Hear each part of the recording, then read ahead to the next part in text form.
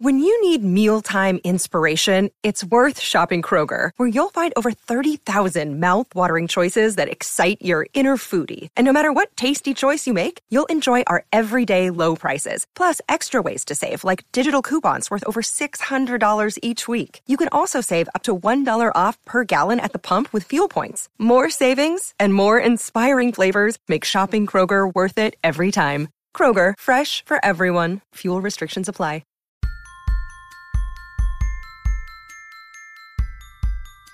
Hello and welcome to Unleash Your Inner Creative with Lauren LaGrasso. I'm Lauren LaGrasso, and this is a show to help you make creativity the filter for your life, redefine your relationship with fear, take it out of the driver's seat, step more fully into the essence of who you are, and claim your right to have a dream and take up space. And on today's show, I'm going to be doing a creative check-in all about choosing the hard path and the times you should choose the hard path versus the times when you actually shouldn't.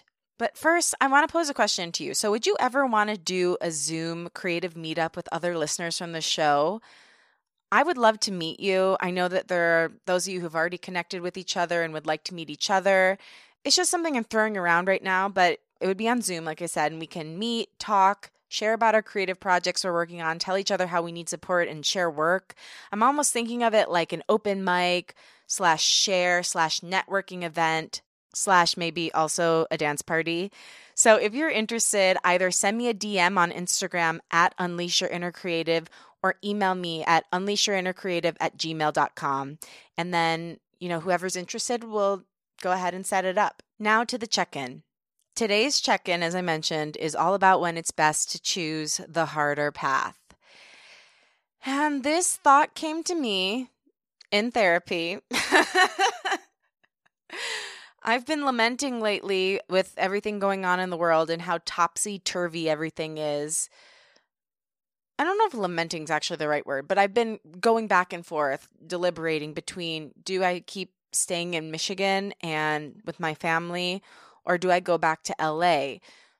Do I go back to LA and pack things up and put things in storage and then come back here? Do I stay in LA? Do I stay here and pay someone to pack the things up? I mean, my head has been violently spinning about these things, and it's hard to make decisions right now. I don't know if you're in the middle of any decisions, but when there's so little we know about how the world will look in literally the next week or two, how can we make decisions for the next several months of our life? But like many humans, I'm being faced with that. I'm sure you are in some ways. I mean, there's a lot going on, and it's hard to make good choices when you don't have all the information.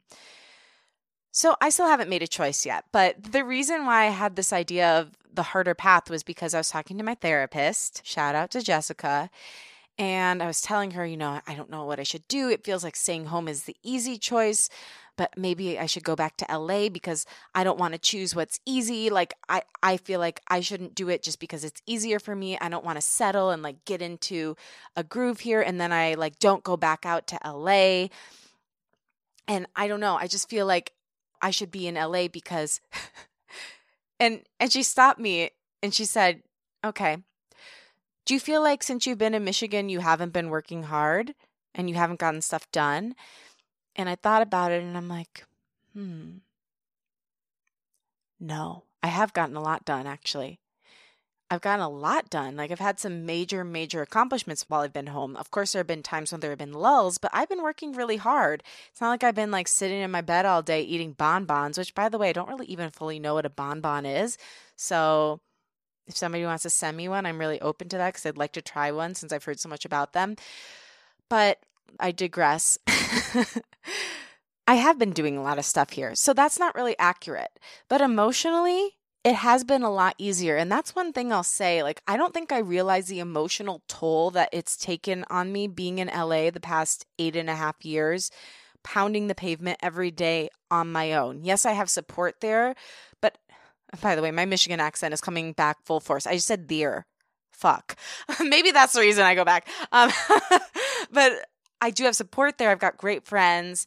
For a long time, I had a boyfriend, but it's not the same as having family.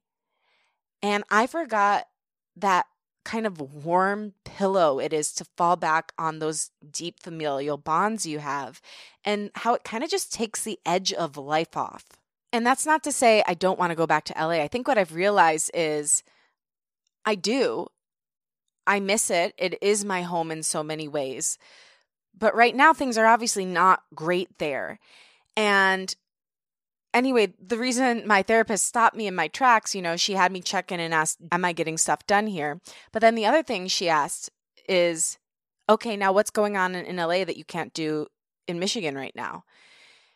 And truthfully, the only thing, and this is a powerful entity, is that there are, well, or at least there were, so many people are fleeing right now, but there are a lot of people there who are creative minds. So I do think that being around that creative energy, even if you're not able to literally interact with anyone, is a huge benefit. And the pulse of the city is a huge benefit to a creative life.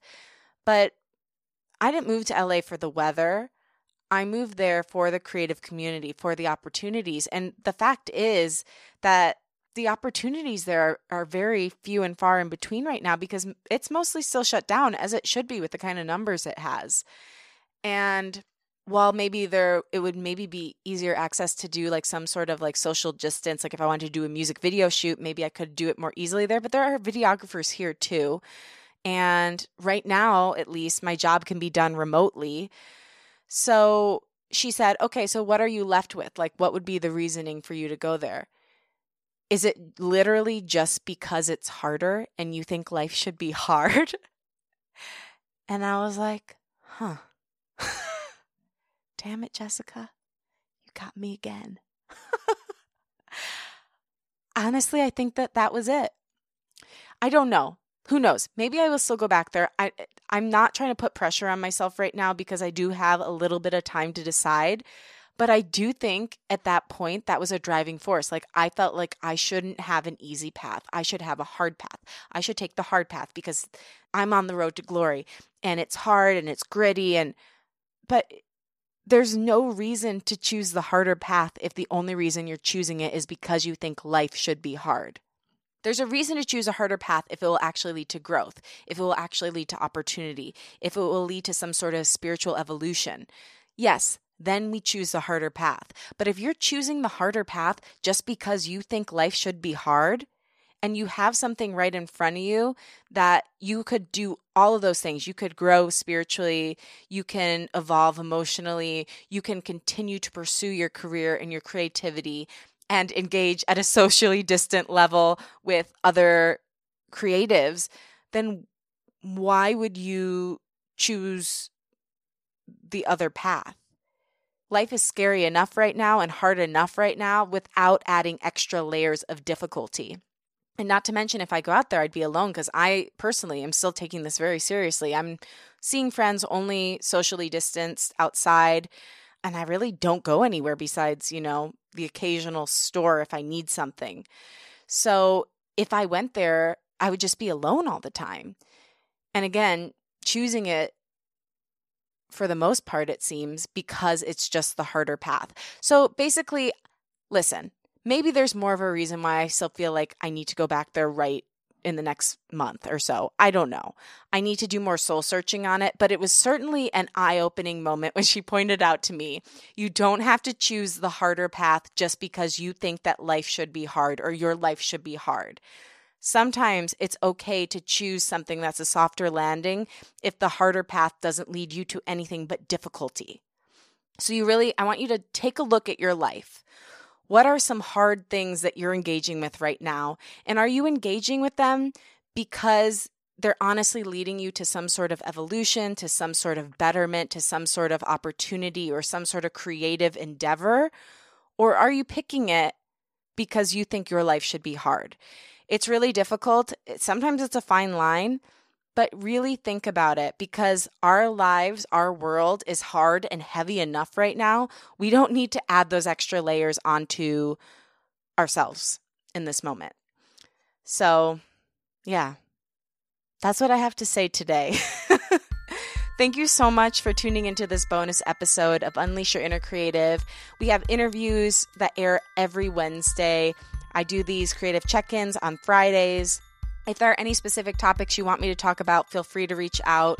You can follow me at Unleash Your Inner Creative, at Lauren LaGrasso. If you like the show, definitely leave a rating and review, subscribe, tell a friend about the show, post about it on social media. I will repost it for you. Oh, also a quick note, today would have been my grandma's birthday. She passed away just about a year ago. And I did an episode for her a year ago called Tracing the Lines of Your Creative Lineage. If you've lost anyone, or if you're just kind of curious about where the creative spark in you was born, take a listen to that episode. It's actually one of my most popular episodes, and it's very powerful. I think I'm going to actually take another listen to it this weekend. Remember to let me know if you want to do that creative Zoom. You can either email me or DM me. Thank you, Liz Full, for the show's theme music, and thank you again for listening. I love you. I really do. If you listen to my show, you are my friend. You are my ally, and I'm forever grateful. I believe in you. I'll talk with you next week.